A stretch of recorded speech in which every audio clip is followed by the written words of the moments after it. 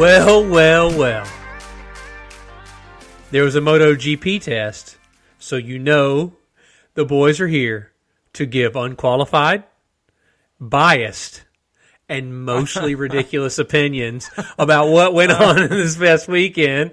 Bo, what's going on, man? Hey, man, not much. How you doing tonight?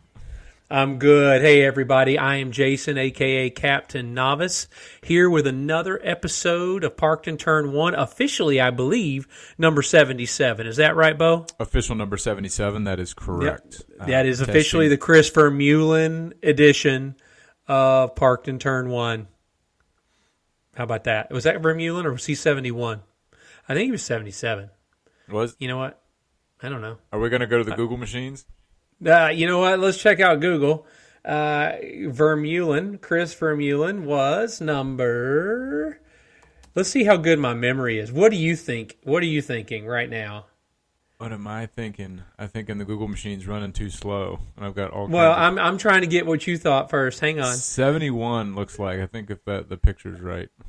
Oh, gosh. No, 77. 77. Boom! Killed it again. Well, listen, everybody. I know you didn't come here to hear about how smart I was. I see a 71 on his... Oh, no, I see 71 for sure. 71 in GP looks like 77 in Superbike. There you go. Maybe that's what I thought. Yep, I see it right there on a green Cowie. Anyway, my man Bo is here this evening. Say hello, Bo. Hello, Bo.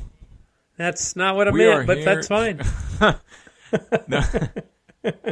No, man. Yeah, we're here to take a peek ahead. I think looking into the official Sepang test this weekend, right?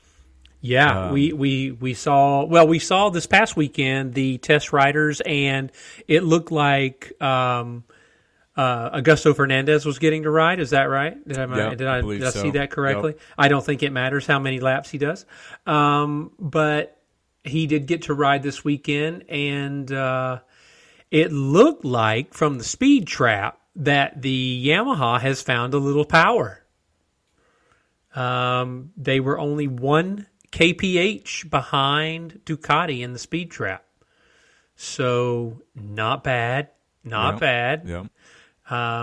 If they can improve that motor, I think Fabio's going to be a handful. What do you think? No, agreed. I mean, we've talked about this, at length before. We know that Fabio rode all last season, just about every single race lap on the absolute ragged edge. So if they get him a bike that can also handle just as fast as it can go, then I mean, who knows? We could. Well, I was impressed by Cal Crutchlow's times. I mean, Cal looked good, so I'm hopeful. I don't know what I was looking at from Honda because I did see some video of them doing some practice starts, and it looked like the Honda was barely getting off the line. But, I mean... Yeah, and, I think we kind of exchanged a couple texts, left and right this morning, but that bike does not look anywhere near, as far as images go, that bike doesn't look anywhere near ready to launch to me. That's just me speculating, obviously, uneducated and not behind the scenes, but... Right, uninformed, right, unqualified, and biased opinion. That's 100%. What we do. That's how we make our living, right? Well, I don't think you're wrong. I felt the same way when I first looked at it. But I was having trouble concentrating on it because of the 600 bikes that Aprilia brought. Right? I don't know. I feel like they just got in the factory and like, all right, everybody, here's what we're going to do. Yeah. We're going to make as many bikes as we can make. We're going to stop making the RS660 for 3 months, and we're just going to make RSGPs ready to go. Do you think they had 5 mechanics, and what they told them was €1 million bonus to the guy that makes the most bikes, and they brought them all. They must have brought a transfer truck. I would have loved to see that thing with them all tied down. But they brought, I think it really was 6 motorcycles to that test. And it looks like they're very serious about improving on the year that they had last year, which should be a little bit of an alarm for everybody because they had the second best bike on the grid, really. Yeah. No, I think that's 100%. That's a fair statement. That was the second best bike, and honestly, I think it was only the second best bike is simply because of the top speed deficit. In all honesty, I mean, right. I honestly believe the Aprilia might have been the best all-around bike last year. I mean, obviously it didn't win the championship, but what could it have done with a Pecco Bagnaia on it? Could it have been or even a Fabio Quartararo? Could that have been a championship bike? I think yes. I mean, all they had was Maverick and Aleix. Well, Aleix podiumed, he got the win. He got that win last year. He got a win. He got some podiums. He actually did really well. He did more than a couple podiums. There was a point where he had been on the podium on every race. I mean, he did great. Honestly, he did. Do you expect him to do what he did last year again this year, though? I do not. I don't. I really don't. I would love it, but at the same time, I think the end of that year showed the reality of, I think it's that old adage in sports, when you get hot, anything can happen, right? And he was hot at the beginning of the year. He was riding out of his mind. The bike was working. Then they had a couple things go wrong, and it kind of shook his confidence. And then Fabio missiled him out of the Assen race, and I think there's just a bunch of stuff, and I don't think Aleix came back well from that. So the Assen race, to me, that was a comeback, right? I mean, obviously he did a great job in that race. Absolute pass of the season to pass two people into the last corner in the Gert Timmer chicane. I think that was for a podium or a fourth place, right? Fourth place. He got a fourth place for that. So that was his. More or less, aside from the win, that was kind of his peak, I think, last year, because he really did show he had the pace to win. Well, and then later in the year, though, he thought the race was over when the race wasn't over, like a Muppet, and it was like, and then they left the electronics were on for the outlap, and the Murphy's Law definitely kind of took hold of Aprilia at the end of the year. It snowballed on those guys. But listen, I think they learned from it. I think it was all a learning experience, and I think they brought more bikes this year, so they'll just swap now over they're to like, a bike that works, right? Listen, just ride this bike out there, but we'll bring this one out. It has no electronics at all. No problem. You're not going to die. It'll be fine. I think they're definitely a factory to watch. I will be very interested to see what happens when Aleix and Maverick get on those bikes and see the times, just like I will be for Fabio and Pecco and Nea Bastianini, Jack Miller, Miller. But you know what? That KTM looks like they have made some real improvement. And I saw them testing what I can only describe as the side of a Ferrari Enzo on one of those bikes. I saw they had so many. I don't want to call them wings because they weren't wings; they were just openings for air to go in, air ducts, and it was like I have never seen a fairing like that in my life. The side profile of that bike, if you look at the front, the belly pan kind of shape coming up down from the top fairing, has even changed from 2022 to 2023 some, and they took the shark tooth serrations off of the side to the front fairing. So definitely some changes there, and then we saw they have the longest exhaust pipe I think on the grid now. It's 4.5 feet long that goes out the back. Yeah, so. It's crazy, but their problem has never really been power, right? Like that's really not their issue. I wonder though when I see all these configurations on the fairings, I wonder how much, because their problem was rear grip, I believe, if I'm not mistaken. It was always drive grip and tire life, right? Like, is that accurate on the KTM from last year? I think they also struggled on the front tire. I thought was some of the issues that Brad Binder was having I remember tire life. I don't remember which tire, but I thought it was rear, but it could have been front. But the point is like, I hope that they've worked as much underneath as what I saw on the outside. I'm sure they have. And I just hope that a factory like KTM, they said they had some F1 influence on the fairings, and I'm like, oh boy, here we go. And then when I saw that fairing, I was like, I don't even know what, if you were to tell me that was if you were just to hold that in your hand and say, what do you think this goes on? I'd said, an airplane? I don't know. Like, I have no clue.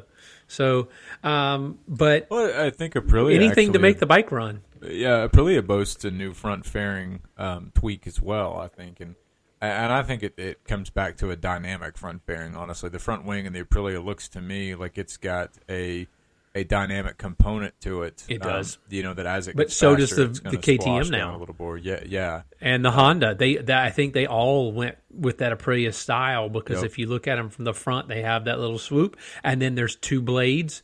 And so my guess is that you get more downforce by having the separated pieces.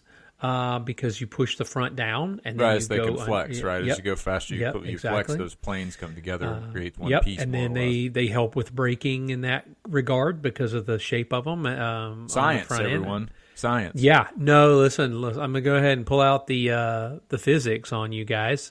When you pull the brake lever, you slow down.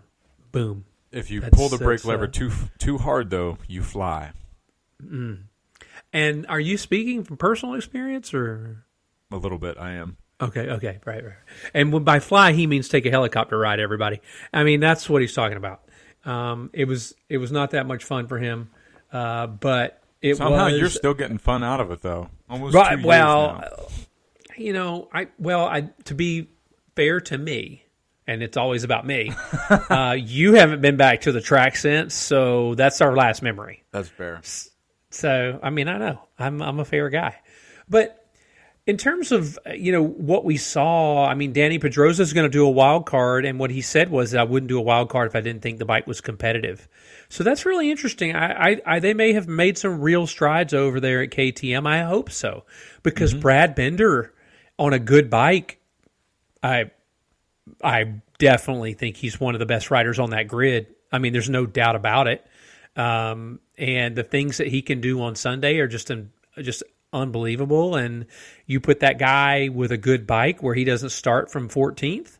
Ooh, he's another handful. Yeah, I mean, the racing could be so good this year. Yeah, he's got, Brad Binder, he's got that ability to ride around issues of the bike, kind of like Casey Stoner had. Like Casey Stoner, he molded himself around the bike and not so much making the bike fit what he wanted to do, all the time. So right. I think Brad Binder does have the ability to take a bad bike on Sunday and make it a good bike at the end of the day. But, and to an extent, Jack Miller does too, but I don't think quite near to the level that Brad Binder. Well, he hasn't had to be fair. No, let's see what he has to. That's If the fair. bike He's been isn't on great Ducati this year, for the last 4 years now, I think. Between Pramac and Lenovo. Yep. So, we saw all the bikes are unveiled, what they're going to look like. Who's your favorite fairing package? Who's your favorite livery? I have to go with the KTM. I mean, I'm a KTM fan, so I have to go that direction. I know where you're going to go. I know you're still going to go with that periwinkle mauve, powder blue Gresini bike, which I can't knock you. It's a beautiful bike, but oh yeah, is that where you're going? No. I actually I was going there. Yes, that's still my favorite. But it is what it is. I really like that bike. I just love that color. With the pink, I think it looked great with Bastianini on it, and then I saw Bastianini is running the pink number again with the red, so that's interesting. But I think the real questions still surround Honda. I didn't see anything life changing out of Brattle. I don't think he was awful, but I don't know that the bike made huge strides, and if it did not. I'm very curious to see what that means for Mr. Marquez. He's had a full off season to train. He's healthy. He can do things that he could not do a year ago before the surgery, so that's good. And I'm looking for him to mix it up. Now, I know in some way he will figure. We saw it. He's going to figure in races. That's just what he does. Yeah. Regardless of whether or not it's at the front, he's going to figure. But I think it will be very interesting to see what he can do going forward because it's been quite a long time since he's been truly competitive. And watching the interview with him, he was like, I don't know how I won those 3 races in 2021. It was hurting so bad, and I still was able to do it. He said then last year it just got to the point where I just couldn't anymore. But we still saw him ride like a demon, and he's still brilliant. So we'll have to see. I'm hopeful that the bike is pretty good because I like to see what Mir's got. I'd like to see if Renz is going to do anything. And I haven't seen the LCR bike. Have they unveiled it? I'm not sure. I haven't seen it. But I do want to touch on that really quick. You mentioned Joan Mir, and I for some reason I didn't make the connection whenever I'd messaged you about it earlier, was that Ken Kawachi is the HRC technical director now.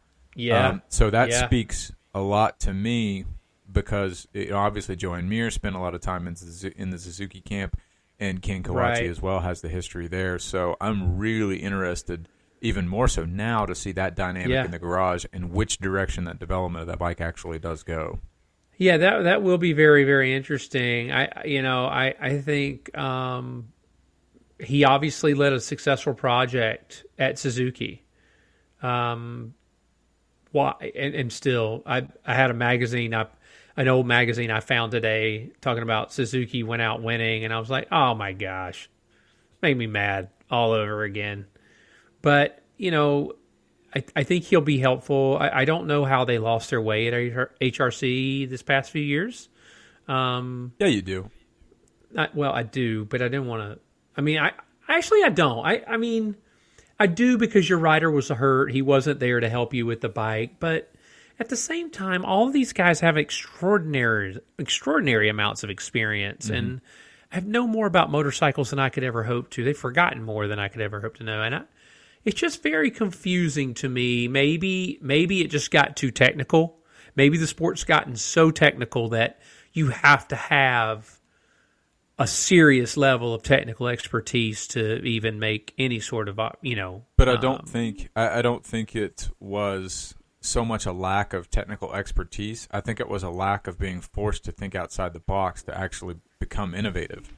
They rested on their laurels for a very long time in having the transcendent talent of Marc Marquez, and when they don't have that anymore, all of your problems are no longer masked, right?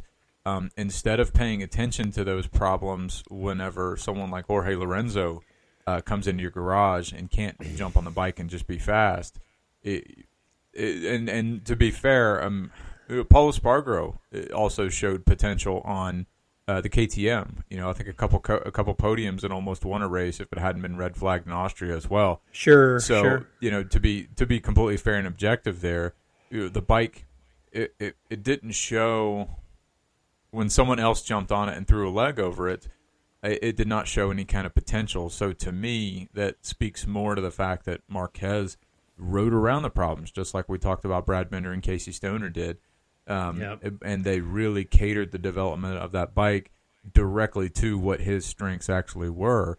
And they didn't have to think. They didn't have to have the hard conversations. They didn't have to napkin sketch and start coming up with different ideas, So I think that's part of it. But I think now they've had to go back to the drawing board. They've brought Ken Kawachi on, and the Suzuki, it was such a unique motorcycle in that it really didn't follow any other trend in the paddock, right?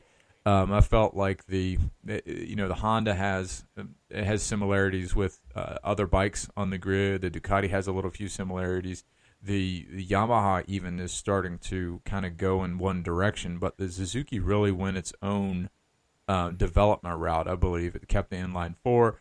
It really relied on its handling prowess, and it did well. It still made a very powerful bike, and it still had the top speed that it needed to go.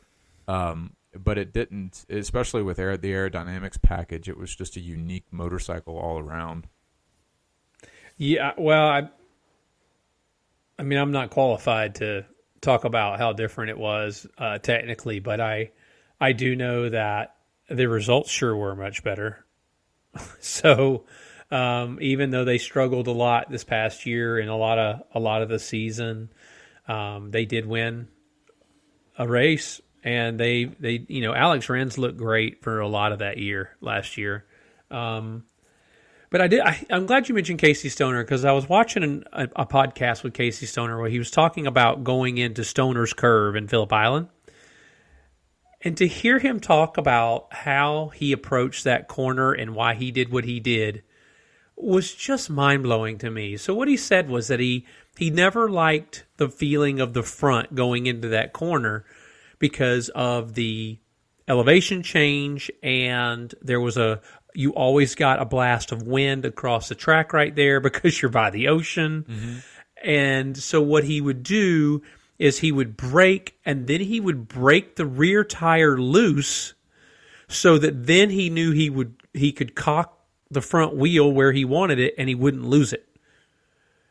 And I was like, hold on. Meanwhile, I'm out there riding like, oh, left turn, must hold steady. Oh. This guy's out there saying, you don't like the way this feels with the wind coming across the track. So what I'm going to do is I'll go ahead and start the turn, but I'm going to break the wheel loose, the rear wheel loose, and get it spinning so that I can steer it with the rear and the front will just track.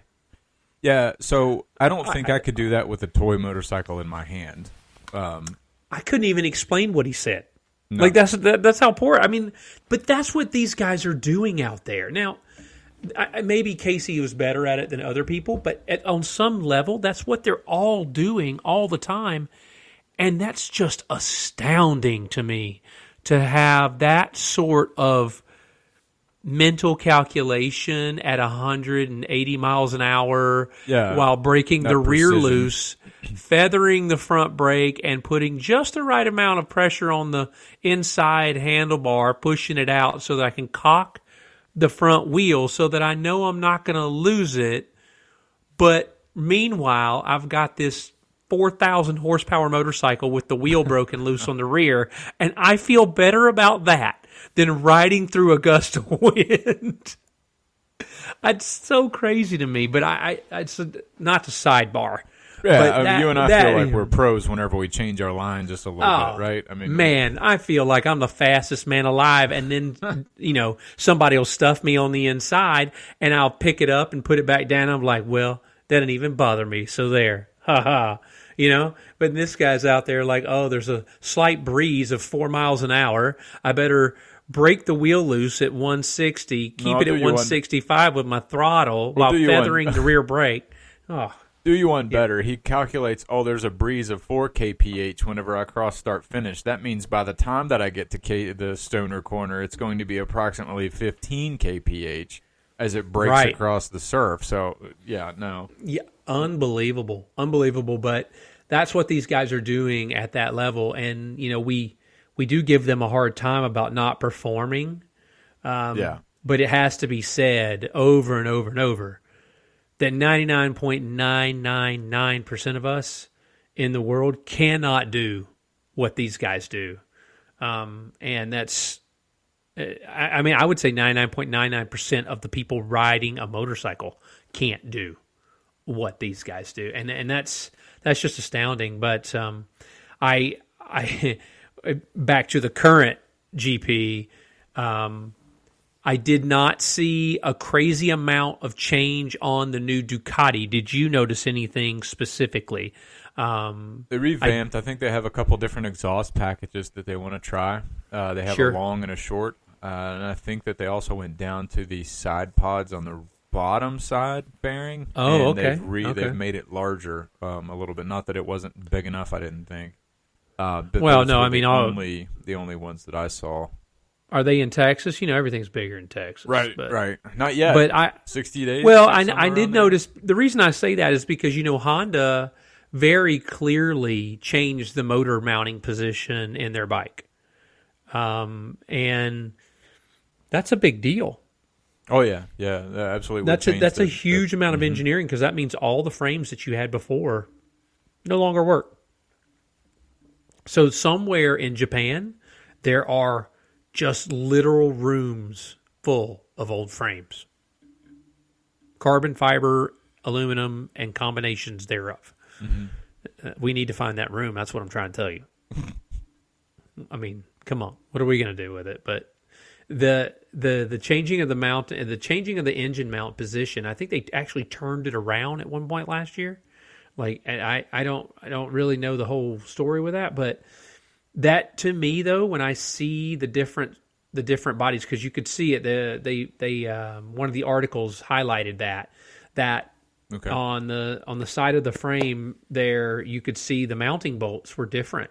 And so they were trying on both and, just trying to see which one they liked better, or I guess, or something like that. But that, to your point, I think that means you're still lost if you're still that's a flip-flopping fundamental change, right? I mean, that's not a new swing arm. The new swing arm, though, from Kalex looks different. There was a couple swing arms out there that I was like, man, that is weird, but I think at this point everybody's just willing to try anything, right? Like they really are. I mean, it's that point. We're at that point in the game, right? And I wouldn't be surprised. I don't know. I haven't read the technical FIM regulations. What's allowed, what's not allowed. But I mean, how long do you think it's going to be before we start seeing, like differing swing arms or different kind of drive combinations that would take up chain slack to allow a swing arm to be a dynamic component on the motorcycle? Yeah, I don't know. I think, that's futuristic thinking, but I mean, right. We see what's going on with F1 and in auto racing and innovations across motorsports altogether. Right. Well, the thing is so overall, though, we didn't see any big changes. Ducati was still the fastest when they finished up, and maybe they did a time trial and, but no one else did. I don't know. But, at the end of the day, I don't know. I feel like Yamaha's going to be a little better. I hope they are a little better. I don't know. Am I hoping, or do you feel it too? What do you think? I think mine's more I think we're going to find out this weekend what we're seeing. Because I think, in all honesty, I think Fabio Quartararo really needs to come out and not tiptoe around this bike. He has to come out, really put something down, and see and benchmark this motorcycle. The first race of the year is going to be Portimao, and I think that Fabio Quartararo, to take back the championship, he cannot ease into this year and this season and wait for Yamaha. So this test is a pretty critical test as far as Yamaha is concerned to see if their off season was fruitful or not. Right. And I think the only way that you're really going to know that is if he comes out and just throws down what he can immediately. Obviously we joked prior to jumping on here that Sepang rains every 15 minutes, so it's going to be critical to get a dry time in. But I think also the rain time that he can put in on that Yamaha to get fast in the wet on that bike is also something he's going to have to pay attention to this year as well. Right. What do you think about the carbon fiber patterns that we're seeing out there? Those things are cool. I love them. I love the big weave that they're doing. KTM's always had they've always seemed to bring that big weave though, right? Every now and again. But, I mean, I think Aprilia does it too now. Okay. But yeah, I agree with you. Like, I just really love it. And then I'm going to be very interested, to see these bikes. I think they'll probably still be running them in black and just the carbon. They won't take the time to put them up. But I'd be very interested, to see what might happen with those things, because I love that look, and the more that they show it between the livery, like instead of painting or putting a decal over it, the cooler it is to me, and I think a lot of times they just cover it all up because they have so many things on there. But it is what it is. But I always love watching the test because I love it's different. Yeah. Speaking of graphics, though, I think Stefan Bradl has my favorite. I love his number the best. It's got that neon sign look to it that I appreciate. Well, we know you like the neon. Yep. And That's me. And I think. I mean, I don't know, man. I don't know why I'm so keyed up about this test, but I think there's so many questions we all have, right? I feel like last season was such a thriller and a nail biter of a season as it went along, and it was such a whirlwind of excitement and all the way down to the wire. So we want that again, right? So now you're getting to the point where we're almost there. We're getting ready to see the test. This is our first weekend with real action that we get to watch and enjoy, and then we get to come back and talk about it all again next week. So I get it. Yeah. I understand why you're keyed up. Plus you've been pent up for the last 3 months. And you only got an hour and a half last time to really talk about it. So I get it. I found myself today thinking about it and getting fired up because I was like, oh man, we're getting close. When they start testing, then that the season's really getting close, and it's just gonna be really, really cool. And my hope is that that the teams that really struggled last year made some big strides and kind of closed the gap, so that it's not just about one guy's riding a beautiful bike and the other guy's riding a dumpster fire, because that's not fair to compare the riders at that point. But as we've said many times, I do believe that Danny Pedrosa has gotten KTM a long way from where they were, just with his input and his knowledge, from all those years of riding. But it's so amazing to me that these guys are touching every single part of the bike. Like anything they can do, from the side scoops, and their directing air to, and for cooling or for aerodynamics, to the winglets on the front, to the Stegosaurus things on the back. Mm-hmm. I mean, they are, and to your point about the exhaust, some of them are super long now, and some of them haven't changed, but it feels like, it's amazing that they touch so much of the bike, and sometimes you do all that and you still don't get the desired result. It's still a problem. Right. And that's got to be infuriating. Yeah, we spent $4 million and we got absolutely nowhere. Mm-hmm. But so after seeing the results of that test, do you have any differences in how you feel about the year going, or are you just still waiting for this weekend to really? I think this weekend's going to tell more. We talked briefly again before we jumped on. This weekend had a lot of test riders, so we're actually going to see the actual beans that are going to be on the bike all year long this weekend, right? Yep. We're going to see them work through some different configurations, try to find what their baseline is that they're going to shoot for this year. I think this weekend is certainly going to tell us. It's going to paint a better picture looking at the opening weekend, I believe. Well, I think every year I think I know what's going to happen, and then I don't. And then it's something completely different. Right. But at the same time, it will be super, super cool to see those bikes back out on track with the riders that will be riding them in the races on the track. And then, we just have to see, because, injuries happen from crashes and stuff. And then it's the ups and downs, mm-hmm. and the twists and turns of the storyline of MotoGP. But I know there's one guy in South Carolina that is super ready for it to start, and that's me. Yes. I don't know. Yep. I don't know about this other guy I know named Bo in South Carolina, but I know Jason's ready for it to start. Yeah, he's riding the fence a little bit, I think. But no, I do think that going into Portimao, the first race weekend, if you bet against Miguel Oliveira, you're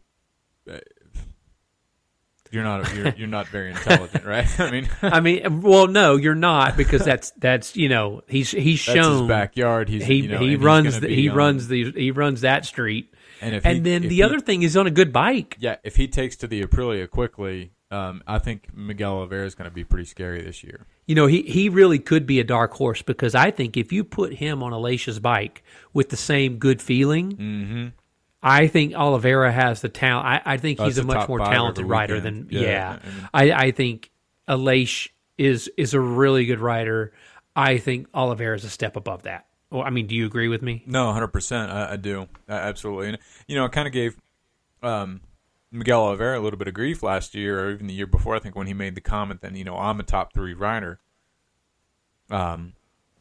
Okay, prove it now. But he does have a few race wins. He had the most race wins for KTM so far, right? But then they let him go. Yes, he does. There's something to be said there. And like we said, he's jumping over on an Aprilia, which is the second best bike on the grid.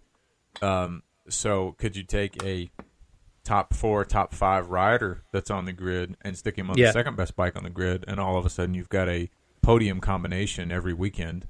That's how you win a championship, right? Consistency and good performance.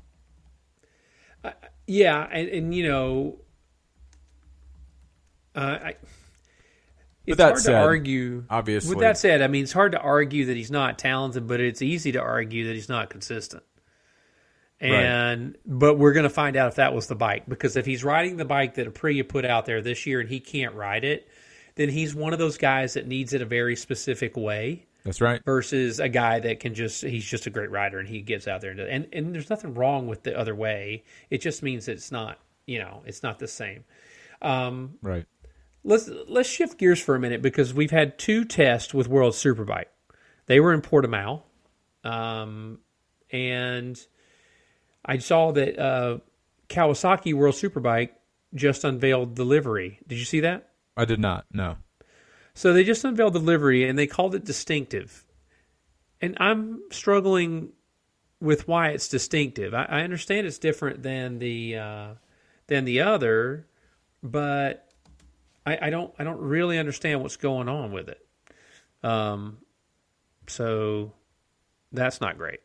But I was watching the times, and there were 4 guys under lap record pace at Portimao in the test.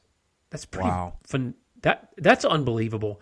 And there's a part of me that was really surprised, because I thought, Johnny had a great career. He's still a really, really good rider. Mm-hmm.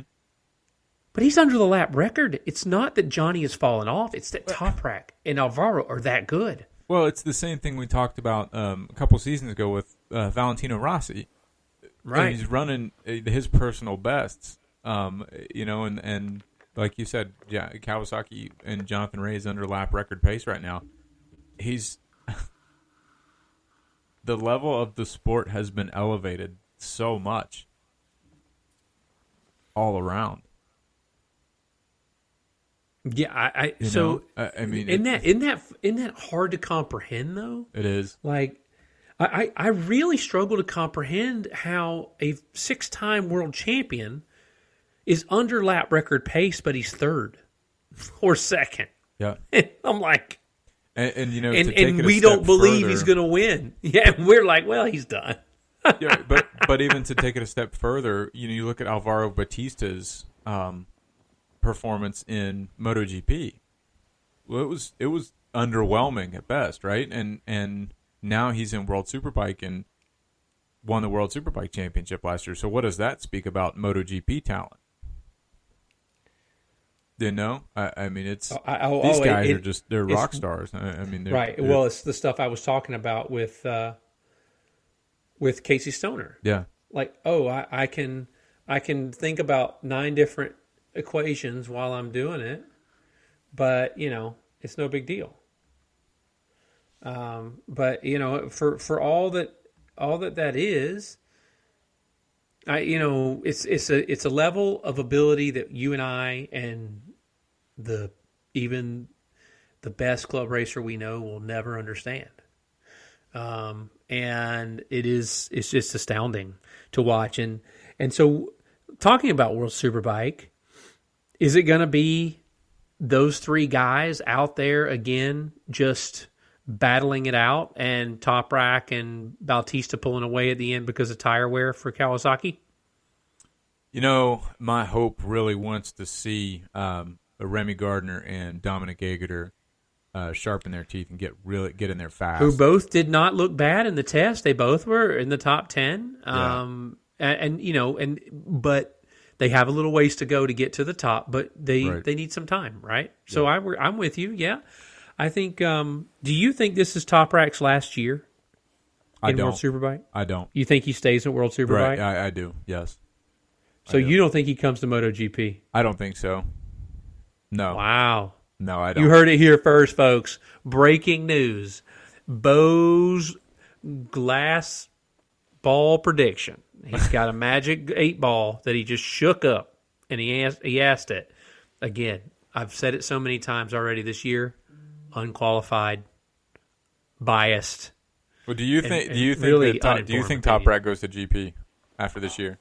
No.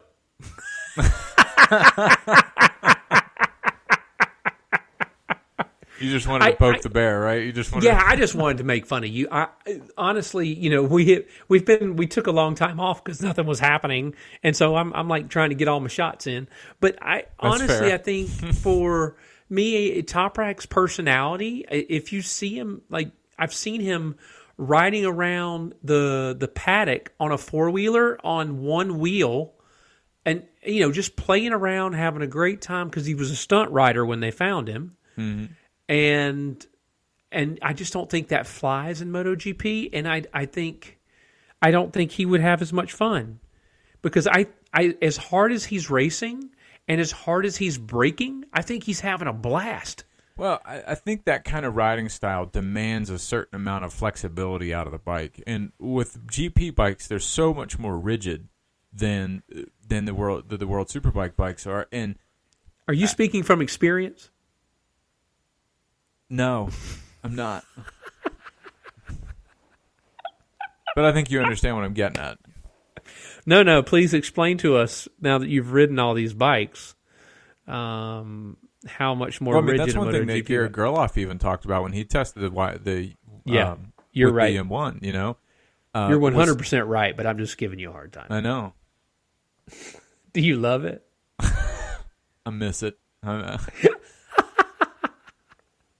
This is the battered podcast co-host. Oh no, this is Stockholm syndrome. That's what this is. But I agree with you. But I mean, look, he makes that bike make all sorts of shapes, and it doesn't even bother him. Yeah. And so my curiosity is to see him really pushing a MotoGP bike and see what he could make it do on the brakes, because with carbon brakes, I think, they have the 500, 400, 300, 200, 100, and that guy's already stopping at the 100. He's going to stop at like the 6.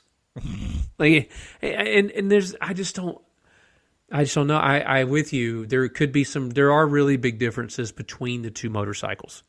And one being a production based, even though we know that frame is nothing like absolutely.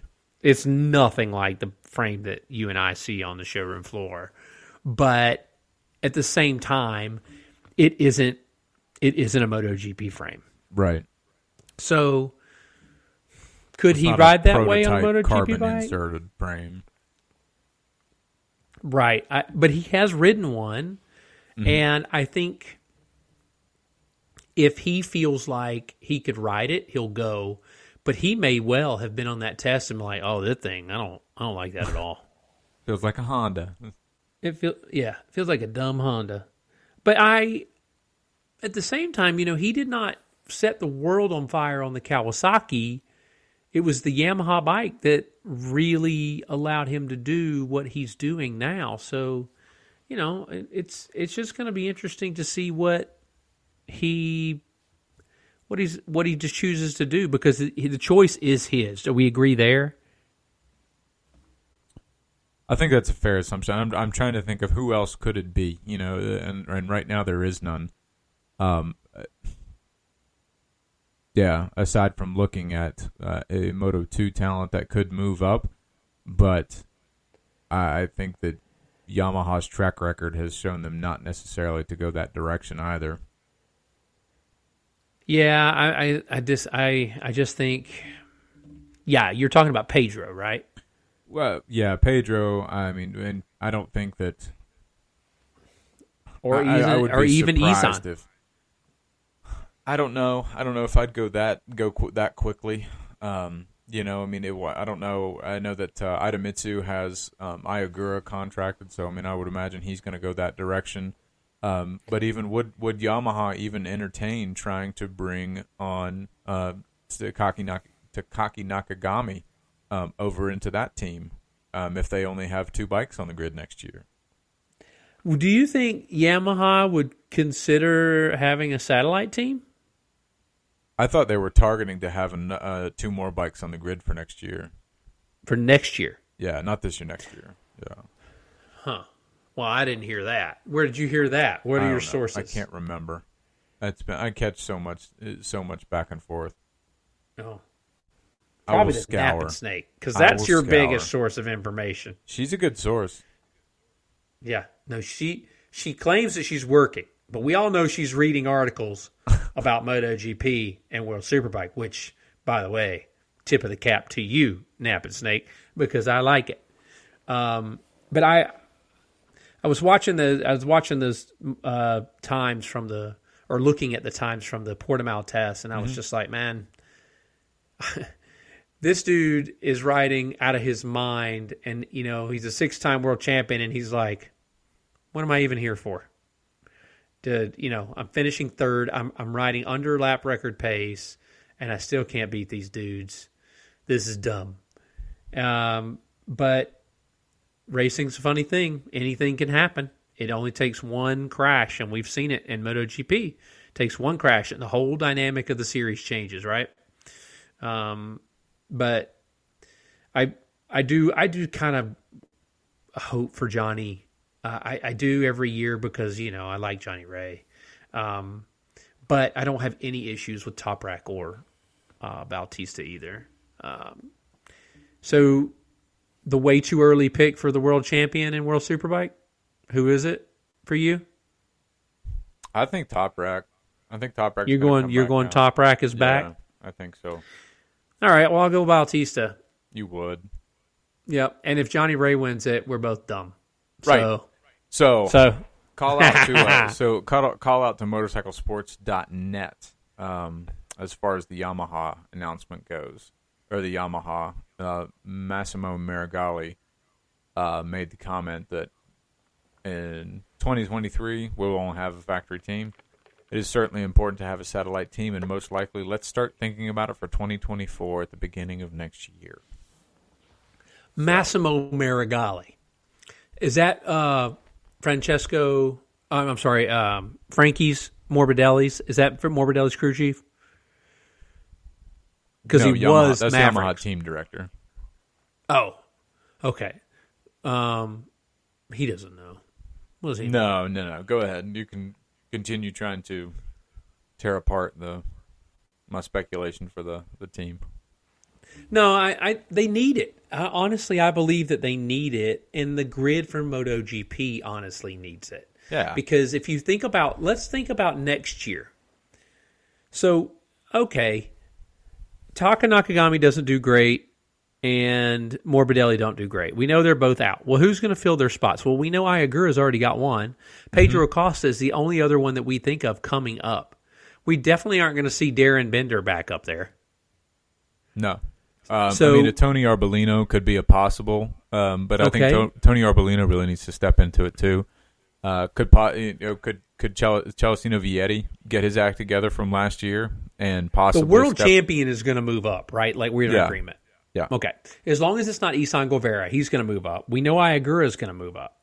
So that's 2. But if neither one of those positions are Pedro Acosta, which Ayagura is obviously not Pedro Acosta, and he doesn't win the championship, Pedro is going to move up. The question is, where is Pedro going to go? There are no... I guess Augusto Fernandez. Yeah, who gets left out in the cold? We saw that KTM holds no allegiances. They will absolutely drop you out in the cold. Yeah, they don't care about your feelings, and they can say whatever they want. Could that possibly be the setup? They have contracted Paul Espargaro for an additional year. We used to have Paul Espargaro's contract was 2 years though.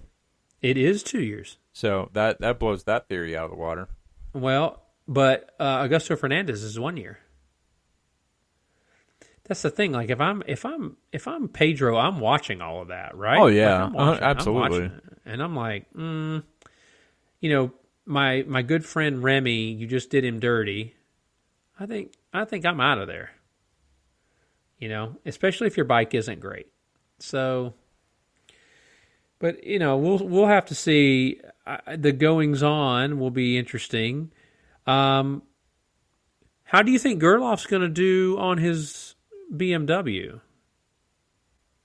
I hope phenomenal. Don't give me your hope.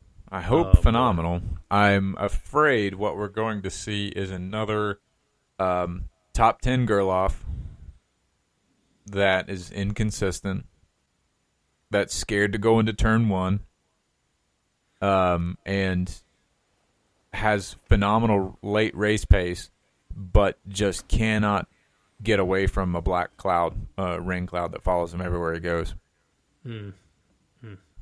What about you? Where are you at? Moto America next year. Oof. Like that's what I think. Here's the truth. He could prove me wrong, and I would love it. I would love to be wrong about that, but I think we've seen who Gerloff is. I think we've seen the best from him. I mean, can we agree that he has performed better than Jake Gagne in World Superbike? Yeah, we can, but we have to give Jake Gagne a full year on a Yamaha. I mean, Jake Gagne had a year. Yeah, he had a year on the Honda that was basically pedaling compared to everybody else. Yeah, that was a 600. Yeah. Yeah. I mean, it was Nicky's bike, and the reason Nicky won in Malaysia in the rain was because he didn't have to change anything. He could go full power. So, and his full power was just barely stronger than the rain setting for everybody else. But, that does bring a good point about Jake Gagne, because they just tested at Buttonwillow, and Gagne was by 2 seconds was faster than everybody else. It's not exciting to me. I mean, no, and then I'm like, oh, God. So this guy's flying. When you look at it, you're like, oh, Gagne's flying, and then he gets over into World Superbike, and you're like, oh, he's 13th, 14th. Yeah. Yep. Man. But, he was beating my boy, and from Ducati, and he's still, and now he's over there in the top 10. No, but I just wanted to make everybody think about it. But Petrux is, he's over there in the top 10. So I was like, I just think, I said this to you today, is Moto America doing themselves a disservice by being on Dunlops? And I think the answer is yes. I think so. I think you have to stop chasing that partnership, because it's simply an American partnership, and start looking at the racing series and developing a race series for the long haul. Now, as far as the developmental classes go, I'm okay. Leave the junior class. Well, that's what everybody else runs in developmental classes. Yeah, leave let those them do guys. That. Well, except World Supersport, where they run. Well, Pirellis right, but they're all across. Pirelli. But yeah. So, but that's where I'm coming from. Yeah, I leave the developmental classes on the Dunlops. I think that's fine. Stick your top level bikes on Pirellis and see what happens. I don't know what it is about Dunlop, but they announced, we got a new Q5 out, and I'm like, I don't care. I don't care. I just don't think they do well with Superbike tires. Now, I don't know if another series around the world uses Dunlop, like a Superbike series, like British Superbike. Are they on Pirelli as well? I thought British Superbike used Bridgestone, but maybe I'm thinking of the World Endurance Series and the motorcycle. The World Endurance series, I think, is on Dunlop, aren't they? I thought those were also Bridgestones too. Oh, hang on. Go to the Google machines. Yep, and I don't know that. Parked and Turn brought to you by Google. Nope. See, British Superbike's Pirelli. Okay. So, all right. Please don't try to correct me anymore. But then.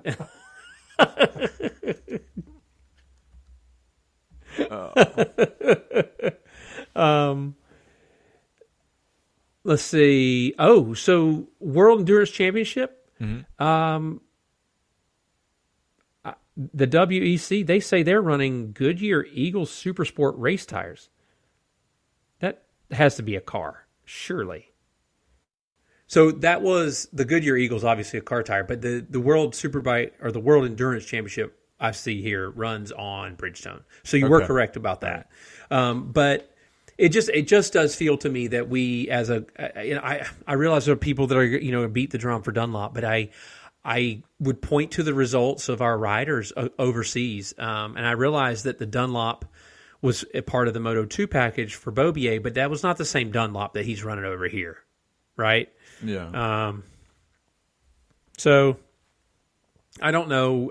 Maybe it's nothing, but until we get a rider to go over and be successful like we used to do, I'm going to have that question. I mean, is that fair? I think so. We talk about it all the time, though. It's rider infrastructure, facilities, infrastructure here in the United States, training, development, and then the overall buy-in, excuse me, and support of racing overall here, and the kind of funding that it receives are all behind the eight ball as far as trying to compete at the world level. Yeah, for sure we are. I think the fact that we're having a racing series is important, and doing it however we have to do it. I guess we have to do, but I just don't think we're doing ourselves any favors. But maybe Pirelli just wants so much money to be a part of it that we just can't do it. And Dunlop's, hey, we'll pick it up. But I am curious as to why our best rider by a wide margin can't compete on a world level when he did know the track and he was on his bike. The only difference was the tires. So I think that speaks volumes, honestly. I do. But again, here we are, unqualified, biased, and uninformed opinions, right? Right. That's it. So, but we do them so well. Like, I'm proud of them. Like, we're allowed to have them. By the way, everybody, Bo gets really salty at me all the time, and I don't know why. I'm so nice to him. But let's talk about what we're getting ready to do in April. We're going to MotoGP to watch them in person. Your third trip out. Are you excited? I am. Goodness, it's been too long already, right? I mean, it's yeah. I can't believe it's already been another year. Since we've gone. This will be my third trip to Austin, and that was certainly hope and pray, and this is something that I can continue to do year after year. It's just a good time all around. Good folks. I mean, last time, what did we? I think a bottle of Tito's was gone before we even made it. Before we even checked into the hotel, the Tito's was gone. Yeah.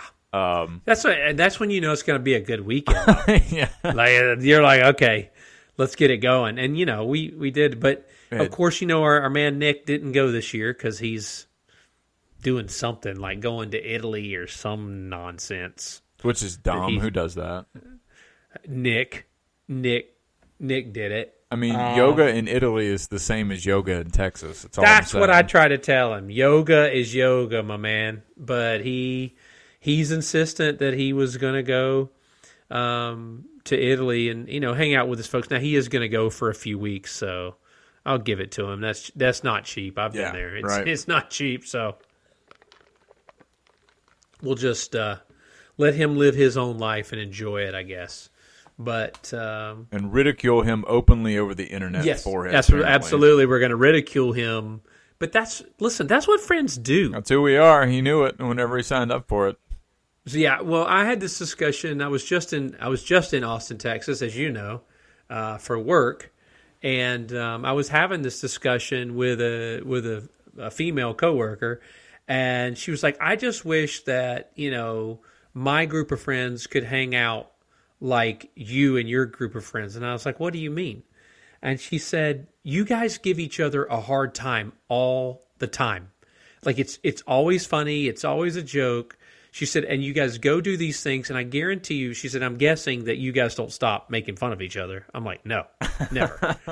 and she's like, right, but you don't have the drama like so-and-so's mad at so-and-so because she said this, and she obviously meant it at me. And I was like, no. We don't have any of that. Everybody knows that we're there to have fun and that you're going to get made fun of, and that's how it goes. If you can't handle it, don't come. And so she's like, yeah, it's just not that way with my group of friends. And I was like, oh, I'm sad for you. Your life is terrible. I think the deepest cut that we can inflict upon each other in our group is it's all in 2 words. You're slow.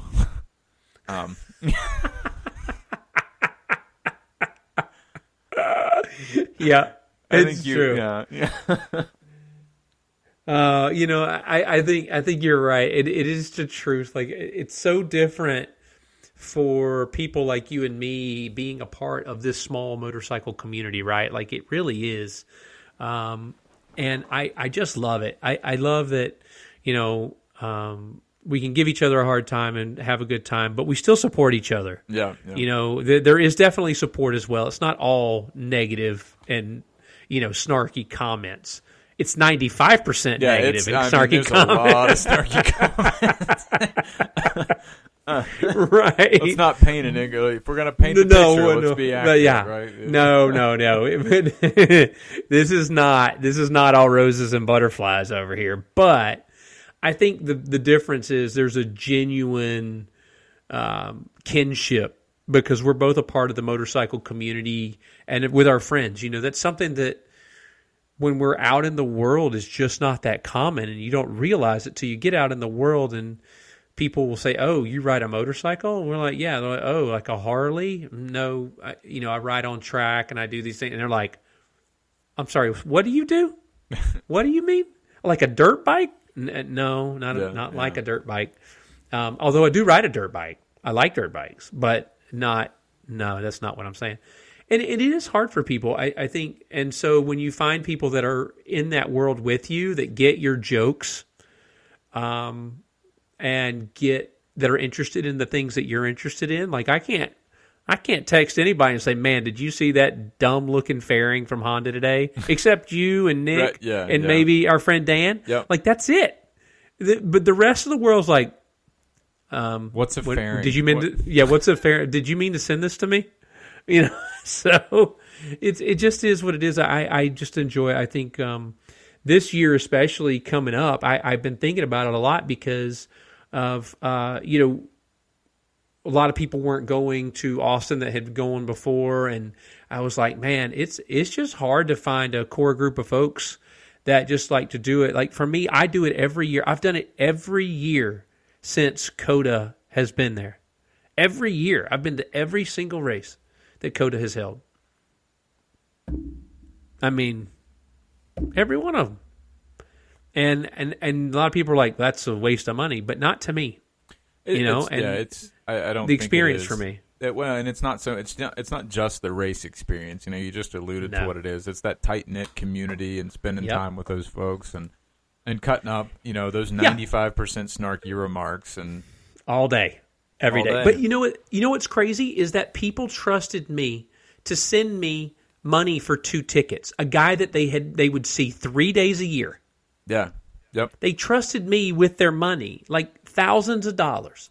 Well, there's a reason behind that, though, is they might not know where you live, but they know just how loud you are and where you're going to be in April. They know so they're going to find absolutely. you, right? They're going to find me. Absolutely. But I when they were sending me the money, everybody's Venmoing me like $3,000, $4,000. And I'm like, this is crazy. This is crazy. I had $20,000 of other people's money in my pocket or in my bank account. It's like, it's crazy. But it shows me the kinship, right? Like I said, it's the kinship 100%. And the community of it. They're like, this is a good dude who likes what I like. He says he's going. He's there every year. I trust that he's going to be there. You don't get that a lot in today's world. Like I don't know of anybody in my life outside of the people that were going to our, to see the suite that we're in, that are in there every year, that I would trust that way. I mean, I have some good friends I trust with the money, but I'm talking about people that I see 3 days a year. That's it. Right. And you know what I mean? So I don't know. It's such a great thing for me to be a part of it. Because you do. Because everyone likes you, we understand, we get it. Let's move on. Oh, right. Well, don't say let's move on. This is good. But for me, because I think being a part of that community means a lot to me personally. And like it does to you, and like it does to your wife, and like it does to the people we're in the suite with. Being a part of that community is a big deal, and it's really one of the best communities I think I've ever really come across and been a part of, or definitely been a part of, but even just experienced, and I like it a lot. So, we're going to do it. I sent you a little picture of some barbecue that be waiting on you when we get there. Did that make you long for Austin? Made me jealous. Yeah, I mean, I was a little upset. I mean, you got a 4-letter word reply back. Oh, I did. Yeah, I did. It was one of those snarky comments we're talking about. It's one of those snarky comments. 95% in action. That's right. But I think we're going to have a great time. I hope one day that we can do this more than once a year. And maybe do the Austin race, of course, because that's what we got to do. Yeah, it's a staple. But then, one of my dreams is to visit Kazakhstan.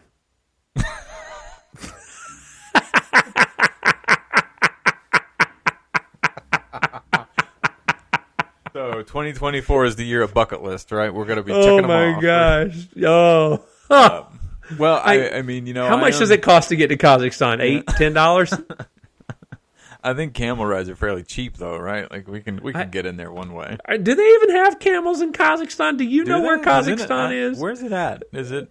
I'm pretty sure you don't know where Kazakhstan. I haven't broken out my globe in the past few years. No, too. Oh my geography's a bit rusty. Oh my god! I will say though, I am going to Barcelona later in the year with my wife. That's going to be a tremendous trip. I'm very jealous. Yeah, we're pretty excited about it. We, obviously we can't. We got there. We went the VIP Village route again, as well. But they only do it for 2 days, though. Am I right? Yeah, you're right. And that's what that's a little tough, and that's a tougher pill to swallow than the Austin trip. But. We're hoping that it's still pretty fun because we can't get in. I think it'll be fun, man. You'll see a lot of foreigners, people from other countries will be there, and it'll be fun. Well, that's what I've heard about Barcelona. Barcelona is kind of like a hub of multicultural everywhere. Yeah. So there's a lot of English-speaking folks there. Too. Yeah, absolutely. It's a really, really big, broad area to be in. So we're going to be there for a few days. Probably about 9 days, I think, is what we've got in country there, in Barcelona, and then we'll be leaving the day after the race. So, what's it like to be rich? I'll let you know one day if Sheba explodes, right? Oh wow! Okay, well, yeah, keep waiting for that. But Kazakhstan, just so you know, from now on, you don't sound like an idiot. Is formerly a part of the Soviet Union. Oh, so it's cold up that way then. All right.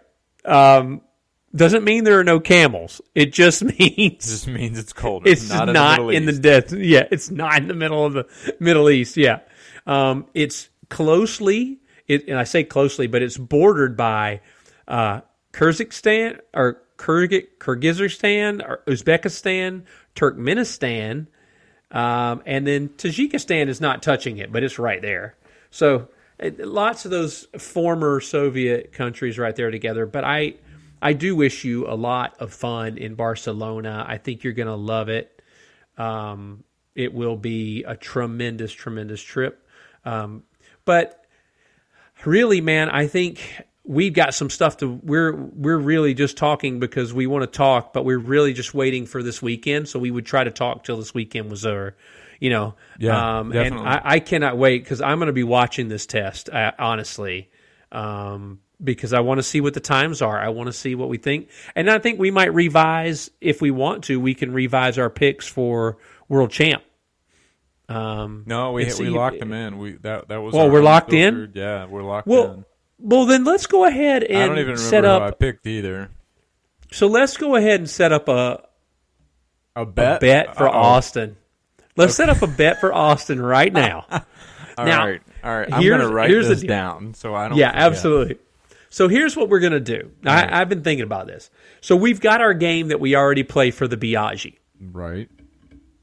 And the Biaggi, which is a napkin, a headband that everyone tries to wear as a shirt. Well, the truth about Biaggi is that it is a Crayola crayon.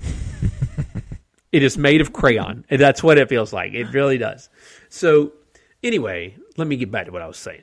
So I thought about this, and what I want to do is we are going to pick we're each going to pick a racer, and the racer that finishes highest at Circuit of the Americas the loser will have to wear a shirt of the winner's choosing, like not like size wise, although that might be funny, but more or less the shirt, the t-shirt, the content, right? We're going to buy it, and then we have to wear that, and you have to do social. We have to do and take pictures of yourself in the shirt, and we're going to do some social media posts with it. We're wearing this after Austin, then, so it's the outcome of Austin is right. Okay. Now, if you wanted to make it interesting, the outcome we could do something so that someone would have to wear a shirt. And now listen, the loser also has to buy the shirt, but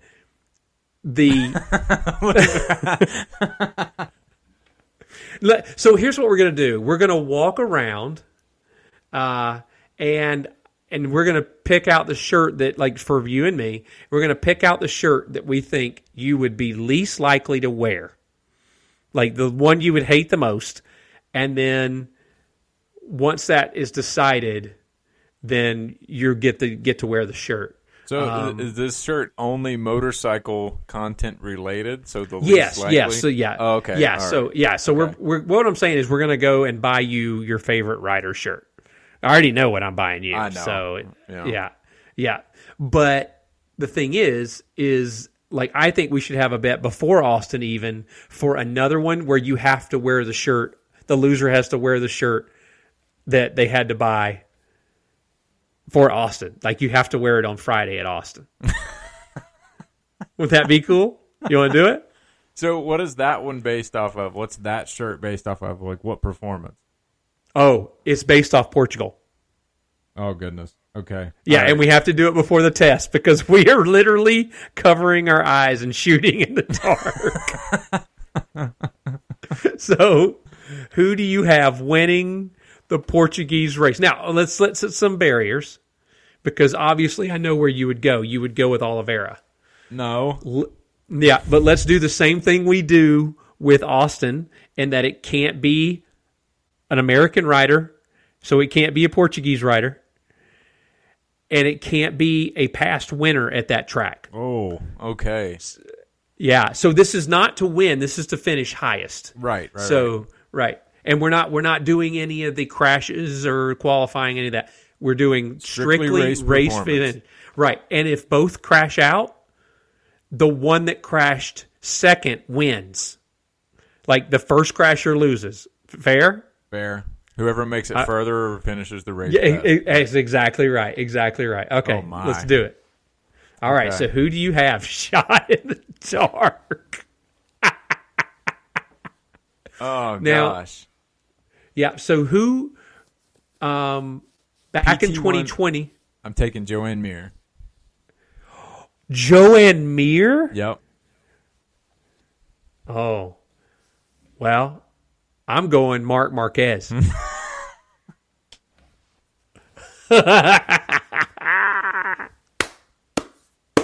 This is great.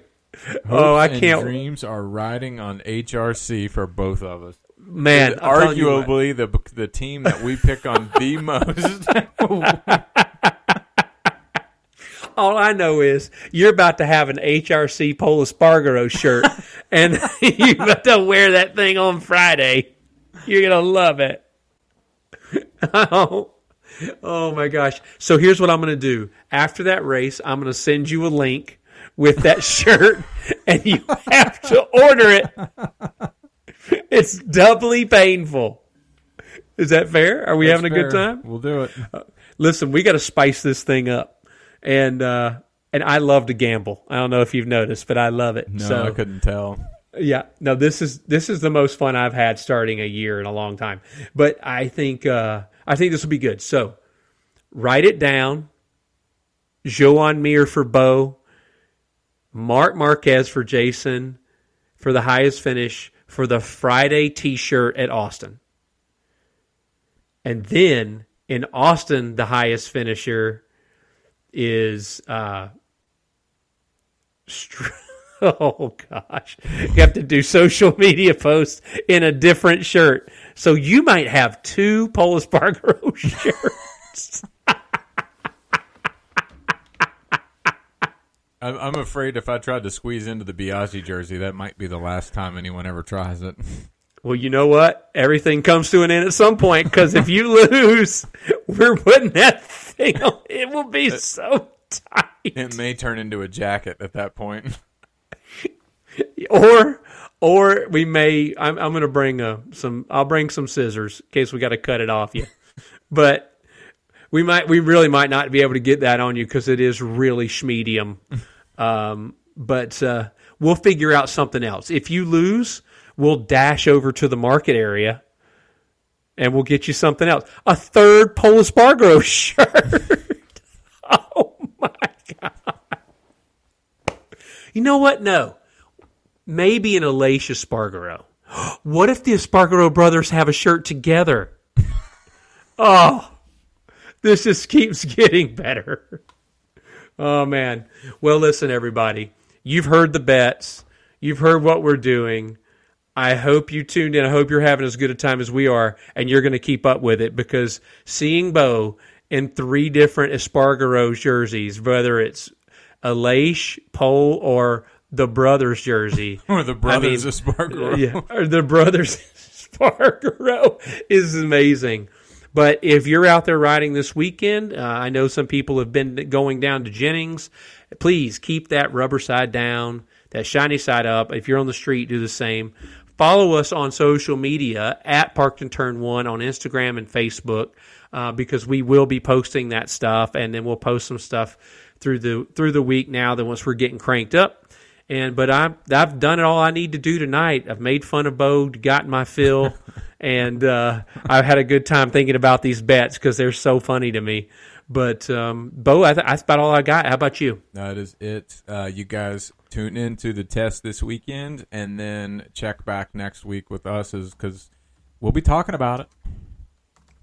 Yeah, absolutely. We're going to talk about it.